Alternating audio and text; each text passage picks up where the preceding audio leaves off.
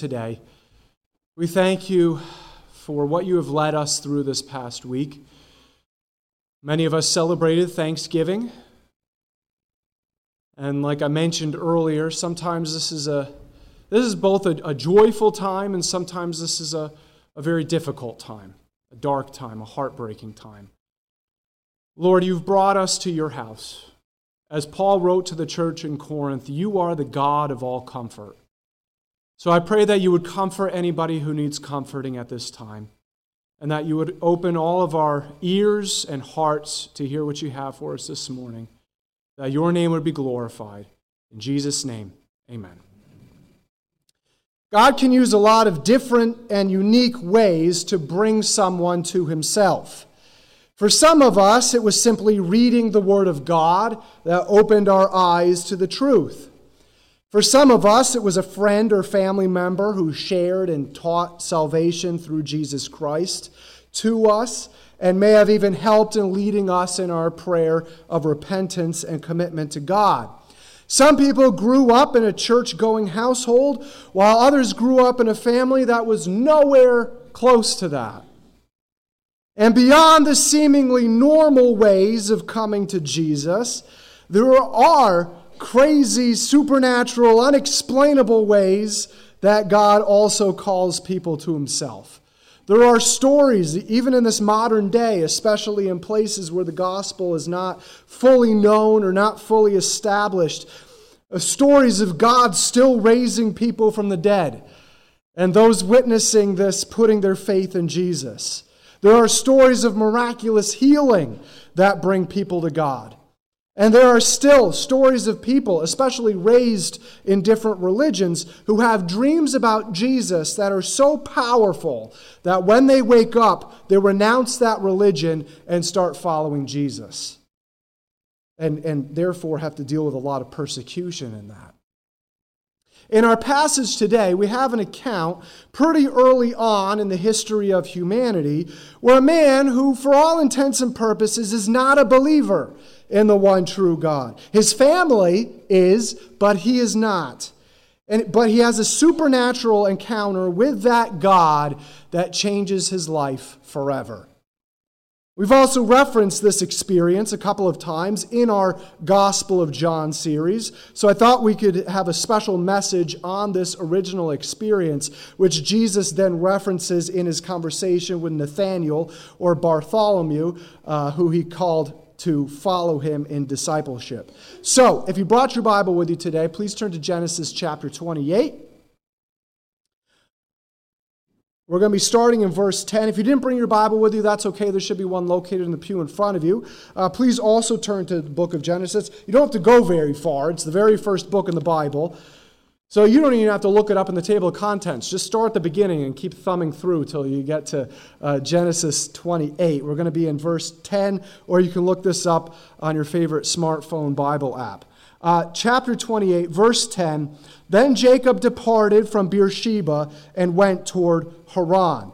Now, I want to show a map that shows Jacob's journey from where he and his family were living in Beersheba to where he's headed to in the land of Haran. I'll get to a better understood map in a second. But you can see here, this is not a walk through Merrill Creek Park. This is a trip that was 450 miles long. That's a long way. To give you a bit of a perspective, it's only about 100 miles from here to New York City. This is 450 miles. And 450 miles is pretty much the exact straight distance between Phillipsburg and Durham, North Carolina. Now, I know you can't see that at all.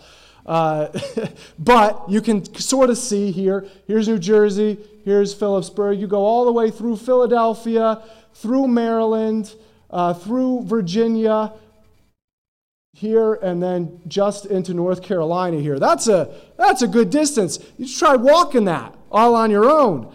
Imagine walking all that distance. Like I said, you'd be walking through the whole Philadelphia area, or maybe you want to kind of bypass that if you're walking.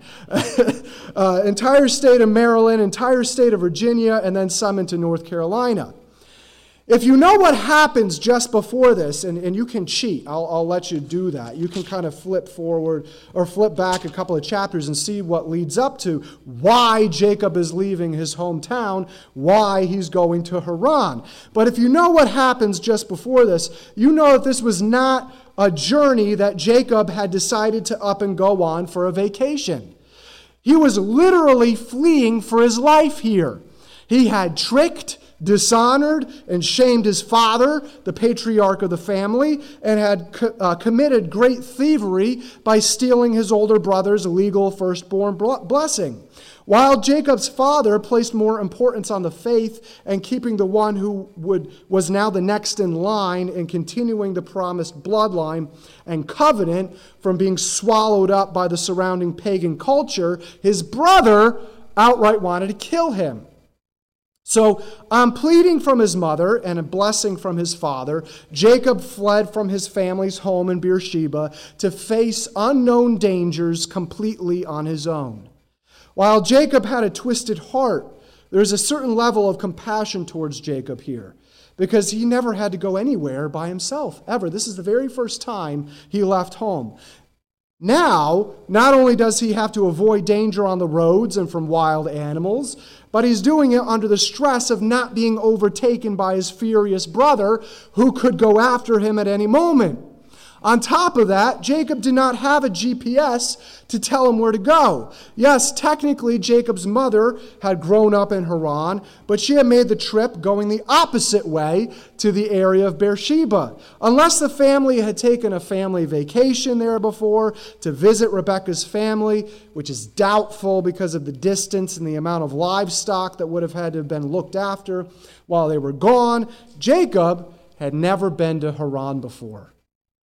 Let's look at this map again. We know from Scripture, and we can see here, that Jacob obviously didn't go straight to Haran in one day. That's humanly impossible to go straight from Beersheba to Haran in one day. It was way too far. We can see on the map here that Jacob probably passed through his grandfather Abraham's old stomping grounds in Hebron. Here we have Beersheba, Hebron, where God visited Abraham to tell him he would have a son within a year. From Beersheba to Hebron is about 30 miles. And why that's important is that that's, according to one biblical scholar, that's about the distance the average person in good shape can walk in the course of traveling for one day. So, Jacob possibly walks for one day and spends the night in Hebron among the people his grandfather once knew so well. Still looking at this map, we can see that it's generally about the same distance from Hebron to the area of Bethel here. That's the next stop up here, where we pick up in verse 11. So in verse 11, this is probably, what's described here in verse 11 is probably the second night of Jacob's journey. He's already survived 2 days of walking and 1 night of resting. We don't know why God chose to encounter Jacob for the first time during the second night as opposed to the first. Maybe Jacob was full of himself when he first started out, seeing himself as a sojourner like his grandfather and father, and even spent the night in the area of his grandfather's old settlement. Then the gravity of his situation starts creeping in and starts weighing on him the second day. The egotistical high was gone. His feet were tired. He didn't get enough sleep the night before. His provisions were starting to look a little bleak, and he barely made it through the second day. And in this state of Jacob's well-being, we pick up with verse 11. He came to a certain place and spent the night there, because the sun had set. And he took one of the stones of the place and put it under his head and lay down in that place. Now, you would not see a commercial today advertising, "Get your best night's sleep by buying this rock and laying your head on this rock." You would not see a commercial for that today. So we'll see why Jacob lays his head on a rock in a second. Jacob could have easily stayed in the area of what would eventually be known as Jerusalem, and that was probably the obvious next stopping point most people would have taken in their journeys. He could have gotten a bed. He could have stayed in a warm place. So why didn't Jacob stay in Jerusalem? Well, at that point, the city of Jerusalem was nowhere near as big and great as the capital of Israel that it would become. Back in Abraham's day and back in Jacob's day, it was known as Salem, and here renamed Jebus. Like most other settlements or towns, Jebus was probably not very big. Whereas Jacob could be relatively confident that if he left his father alive in Beersheba when he left, that Esau would not come after him the first night, Jacob could not be so sure the second night. Jacob also knew that Esau knew where he was going, because all this was on a main road. So if Isaac had passed away since the day Jacob left, and Jacob had no clue if that was the case or not, and Esau came looking for him, Jacob knew that Jebus was too small of a place to go unnoticed if Esau came in and started knocking on doors. If Esau entered Jebus inquiring about a smooth-skinned man who arrived there, it wouldn't take him very long to locate where Jacob was. See, we can see what Jacob is probably thinking about at this point.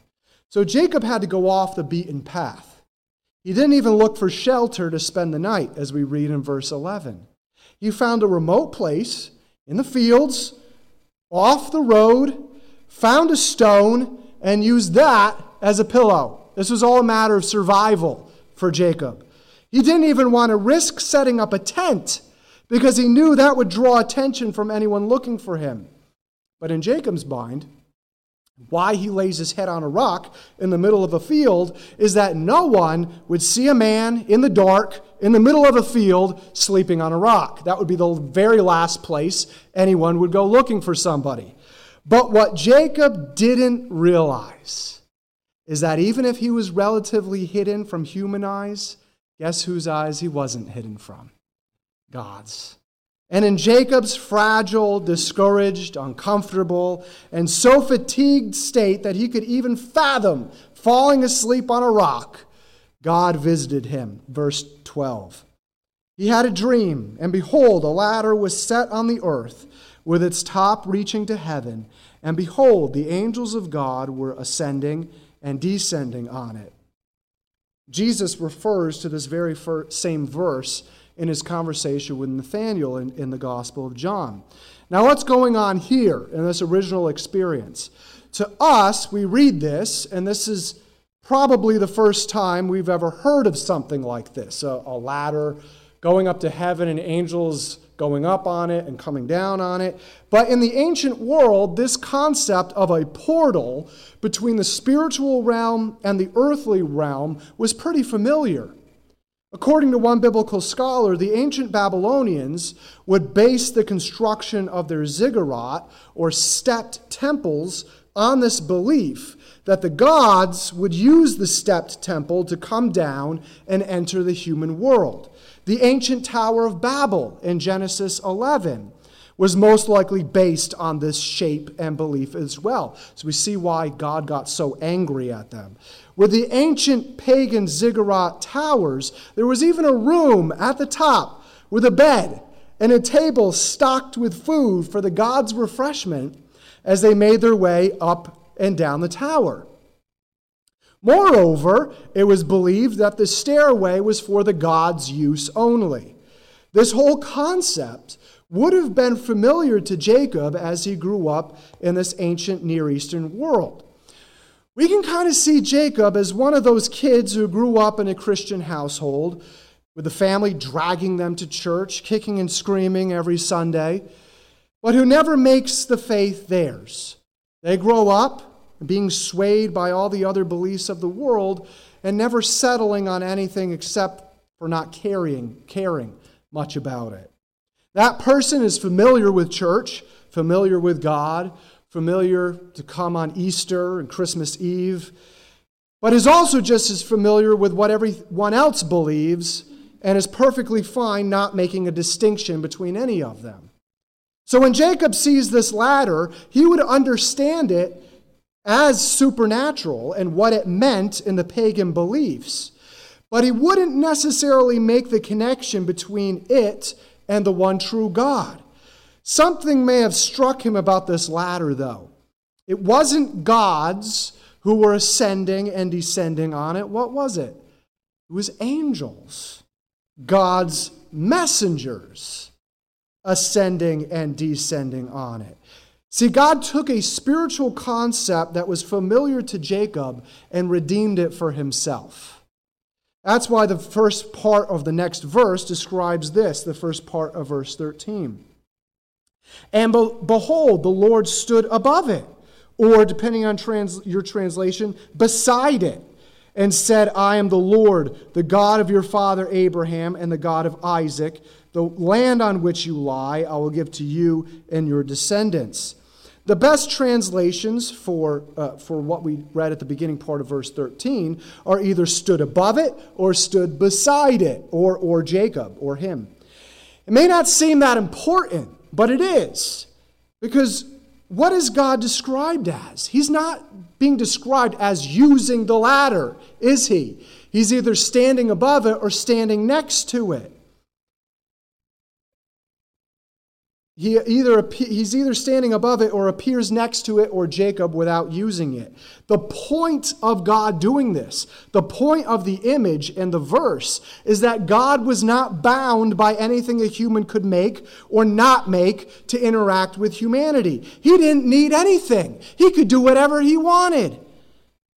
He was powerful enough that he could bypass human convention and previous human belief to have an encounter with a human being. By it being angels or God's created beings to be used for his missions, ascending and descending the ladder, God was showing that there were no other gods beside him. He was it. The only ones using this were created beings, were angels. He was it. And everything and the other supernatural beings were created by him and were in complete control of him. And this must have been a complete shock to Jacob, who was used to using and manipulating people's beliefs. God is basically making this statement. Other people, and even you, think you can manipulate the spiritual world to either encourage false gods to come bless you, or in your case, to use spirituality to fool other people. But know this, Jacob, you cannot do this with me, the one true, all-powerful, all-knowing God of everything, both seen and unseen. Don't even try it with me. After God makes this symbolic statement by essentially telling pompous Jacob to get over himself and they had better listen to him, God then tells Jacob what he wants him to know. Again, verse 13, I am the Lord, the God of your father Abraham and the God of Isaac. The land on which you lie, I will give to you and your descendants. Jacob has heard about this God. Possibly from his grandfather Abraham, and definitely from his father Isaac. He's never really taken any of it seriously, though. If he did, he wouldn't have done anything he had done to his brother and would have patiently waited on God's timing. But now Jacob has come face to face with El Elyon, El Olam, Almighty God. And instead of punishing Jacob, as Jacob may have been expecting with such a dramatic entrance, God is actually blessing him. Do you see that? God's not appearing in this dream to punish Jacob for everything that he had done, because that's what Jacob deserved. But what God was doing was he was appearing to bless Jacob. Talk about the mercy of God. Amen? Even though Isaac had reiterated and passed the covenantal blessing on to Jacob, here God himself is establishing it with Jacob. Jacob had no business and had no right to this covenant, but God saw fit to choose Jacob to continue his covenant with. To solidify this, the Apostle Paul writes in Romans chapter 9, not only that, but Rebekah's children were conceived at the same time by our father Isaac. Yet before the twins were born or had done anything good or bad, in order that God's purpose in election might stand, not by works, but by him who calls, she was told, the older will serve the younger. Just as it is written, Jacob I loved, but Esau I hated. See, it had nothing to do with who these people were eventually going to become. God had already made the decision. These verses present a very powerful truth, and that is this. Not only is God's plan for us not based on who we are, not based on what we'll do, but in addition, there is ultimately no such thing as something being unfair. That's a very powerful truth for us to come to grips with. There is only God's will. It has absolutely nothing to do with us or what we think is fair or unfair. Paul goes on to say as much. He says, what then shall we say? Is God unjust? Not at all. Is God unfair? Not at all. For he says to Moses, I will have mercy on whom I have mercy, and I will have compassion on whom I have compassion.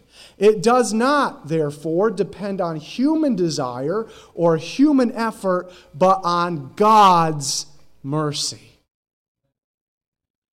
So instead of railing at God when things happen that we don't like or wish didn't happen, all we can do is say, thank you, God, for the mercy and compassion you've had on me. That is a very humbling truth, isn't it? Very humbling. If we truly embrace that, there is no room for blaming God for anything. There is no room for being indignant with God for anything.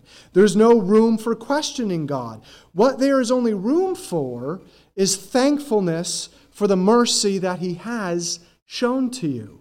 There is only trust in that He's in complete control, that He knows what He's doing, and that He's working everything out according to His plan to make His power known. As we wrap up Thanksgiving weekend, this is yet another thing we should be thankful for. The perfection of God's will for us, no matter how much we agree with it, like it, or understand it.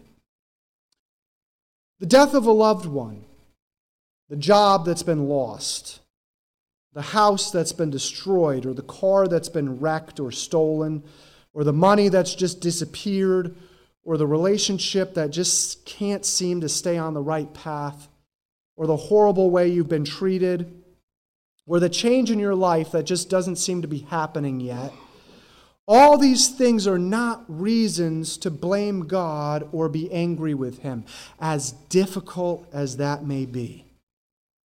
They're all, and I mean all, opportunities to be thankful for how God is blessing you and how He is showing mercy to you. Very hard pill to swallow, but it's the biblical truth. They're all, and I mean all, opportunities for God's mercy, God's comfort, God's healing, God's power to be known in your life in a greater way than if you hadn't experienced what you had experienced. Remember, when Paul pleaded with God 3 times to remove from his life that which was causing him extreme pain, what was God's response? His response was, but He said to me, my grace is sufficient for you, for my power is made perfect in weakness. God knows what He's doing. God knows what He's doing and what He's allowing to happen in your life, and how He's growing and stretching you. He knows what He's doing. Put your full and complete trust in Him, because He is near to the brokenhearted, and He is the God of all comfort. So God chose to carry on His covenantal relationship with Jacob, even though Jacob had no earthly qualifications for it. He has chosen to reiterate the promise of the inheritance of land for him and his descendants in verse 13. And now God reiterates the rest of the promise that He made to Jacob's grandfather Abraham decades before this. Verse 14. Your descendants will also be like the dust of the earth, and you will spread out to the west and to the east and to the north and to the south. And in you and in your descendants shall all the families of the earth be blessed. Even though God has given a similar promise to Abraham and to Isaac, God's next promise is specific to Jacob himself. Verse 15. Behold, I am with you, Jacob, and will keep you wherever you go, and will bring you back to this land, for I will not leave you until I have done what I have promised you. Man, when God tells you you're going to be completely safe and He's bringing you full circle back to where you are, you believe Him, right? Do you see what God is promising Jacob? He's promising Jacob that He will keep him safe throughout his entire self-imposed exile and will bring him back safely into the land that he's fleeing from his brother's wrath. One other note on this. Years later, if Jacob had remembered this promise, there would not have been any need to try to assuage his brother with gifts and then dividing his family up in fear of his brother's murderous retaliation. If he had remembered these words, God is promising right here that He would keep Jacob safe, both from all the dangers that could befall him at any point on this journey and from his brother. God told Abraham to go to the land of Canaan, and God would be with him throughout the journey. God told Isaac that as he was in the land he was in, after he moved from Beer Lahai Roi, God will be with him. But here God is telling Jacob, not only am I with you now while you're still in Canaan, but I will be with you throughout the rest of your journey. The whole time you're in Paddan Aram, the journey back to Canaan someday, and the whole rest of the time you're back in Canaan, I will never leave you. I will never forsake you. To an already journey-weary Jacob, these words are healing and these words are hope. He does have a future, one that God is giving to him. But it's not one that he's scheming to make himself, because God is telling him that He's the one who is going to give him this future. That doesn't mean that Jacob won't experience more difficulty, because he will. But that even in the midst of that difficulty, for the first time, he could trust that the one true God was with him. Verse 16. Then Jacob awoke from his sleep and said, "Surely the Lord is in this place, and I did not know it." When Jacob awakes, he doesn't shrug the dream off, think to himself, well, that was weird, and go on living the way he always was living. But rather, Jacob is so overwhelmed by the power of God that he cannot fathom any other possibility of what happened other than that he had just had an encounter with El Elyon. Furthermore, he realizes how spiritually blind he's been. That's huge if you know anything about our friend Jacob here. This leads to another overwhelming realization in verse 17. He was afraid and said, "How awesome is this place? This is none other than the house of God, and this is the gate of heaven." Jacob realized what he should have, that God was not one to be messed with, and furthermore, didn't need a place made by human hands. God could visit a person whenever and however He wished, and make any place the gate of heaven. And Jacob recognized that God had chosen that place to visit him personally. It was now special and sacred ground, for Jacob had had his first encounter with his father's and grandfather's God, and it changed everything for him. Jacob was no longer an ignorant deceiver who knew of God but never cared about actually knowing and worshiping God. Now he's come face to face with God, realizes who He is, and is terrified. Not only does that God exist, but Jacob has just had a real encounter with Him. So Jacob decided he had better honor God and honor his special experience with God. Verses 18 through 19. So Jacob rose early in the morning and took the stone that he had put under his head and set it up as a pillar and poured oil on its top. He called the name of that place Bethel, house of God. However, previously the name of the city had been Luz. Smart move by Jacob here. The practice of setting up monuments as special worship centers would be important to the Israelite people in the coming years. The anointing of oil set that stone aside as sacred. It was no longer simply a stone Jacob had used for a pillow. That was part of his old life, of being a runaway, deceptive thief who had been, for all intents and purposes, just as pagan as the surrounding Canaanites. This rock was now a symbol of everything changing for Jacob. This was Jacob's conversion experience. He now knew God. He now trusted and put his faith in God. And because this was his first experience Jacob had had with God, he names the place he had this encounter with God, Bethel, or house of God. Next, Jacob takes things one step further, verses 20 through 22. Then Jacob made a vow, saying, if God will be with me and will keep me on this journey that I take, and will give me food to eat and garments to wear, and I return to my father's house in safety, then the Lord will be my God. The stone which I have set up as a pillar will be God's house, and all that you give me I will surely give a tenth to you.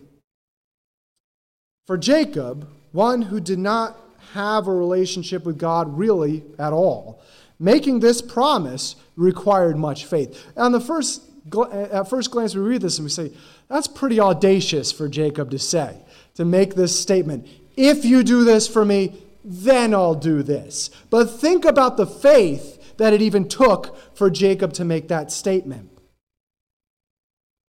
Jacob is promising that if God made good on his promise, which God had just said he would, then Jacob would serve him with his life.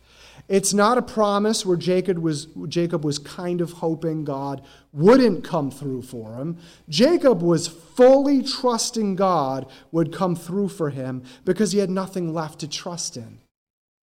Jacob wanted something to trust in. And if that proved trustworthy, there was absolutely no reason to not completely devote his faith to God. Most importantly, Jacob would continue the establishment of worship of God on the earth. When everyone else on the face of the earth worshiped everything else. That worship would be evidenced by the physical monument he had just set up, and people would be able to worship God there. We know that Jacob would continue to have his ups and downs with his faith in God, just like any of us do throughout the course of our lives. But here's Jacob's conversion experience of casting aside his old pagan way of living his life, scheming and manipulating to get what he wanted. Now, Jacob would trust God and his plan for what he would experience in life. This is the lesson we all must come to grips with, and it usually takes our entire lives. But God makes the same promise to us. We don't need to and really can't trust in ourselves and what we can do about any given situation. Ultimately, we must trust in God's plan for us, no matter what that includes, how difficult the details of that plan are, or how confusing it is. This time of the holiday season can bring up lots of different feelings. Some of those feelings are warm. Some of them are heartbreaking. Some of them are fearful. Some of them are downright infuriating. That's okay. As we wrap up the holiday weekend of Thanksgiving and hurtle headlong into the Christmas season, I want us to do so with the confidence that these closing verses give us. Take these with you into the remainder of this season. Psalm 138:8. The Lord will accomplish what concerns me. I will not accomplish what concerns me. Your faithfulness, Lord, is everlasting. Do not abandon the works of your hands. Psalm 139:16. Your eyes saw my unformed body. All the days ordained for me were written in your book before even one of them came to be. There's God's plan. The Lord Almighty has sworn, surely as I have planned, so it will be. And as I have purposed, so it will happen. Romans 8:28. And we know that in all things, God works for the good of those who love him, who have been called according to his purpose. Romans 8:18. I consider that our present sufferings are not worth. Don't even try. They're not worth comparing with the glory that will be revealed in us. Proverbs 19:21. Many are the plans in a person's heart, but it is the Lord's purpose that prevails. And then lastly, this all too famous verse, but all too true verse. Proverbs 3:5-6. Trust in the Lord with all your heart, and lean not on your own understanding. Don't try to figure it out on your own. In all your ways submit to him, and he will make your paths straight. Let's pray. Heavenly Father, we thank you for this passage that we find in your word. This experience of a man who, for all intents and purposes, was thoroughly pagan, just as pagan as the surrounding Canaanite people. But you visited him. You shocked him. You revealed yourself to him. And in that experience, in your mercy, you made the same promise to him that you made to his forebears. And Lord, all these promises we just read, you make to us. That you have your plan. Your plan is perfect. Nothing will thwart that plan, and you work all things in our lives together for good. All we need to do, as difficult as it sounds, is trust you. Is just say, God, even though I don't get anything that's going on right now, I trust that you do. I trust that your plan is perfect. I trust that you are perfect. I trust that you will have mercy on me, and I trust that there will be a day, no matter what befalls me in this life, that I will wake up in your presence and you will say, well done, good and faithful servant. May we all take the promise, this promise of faith with us throughout this upcoming season, with all its emotional roller coasters and ups and downs, that we may anchor our souls into the peace and comfort of who you are and the promises you make to us. I pray that we would take this peace with us into this next week and the rest of this upcoming season. In Jesus' name, amen. Please stand with me as we close.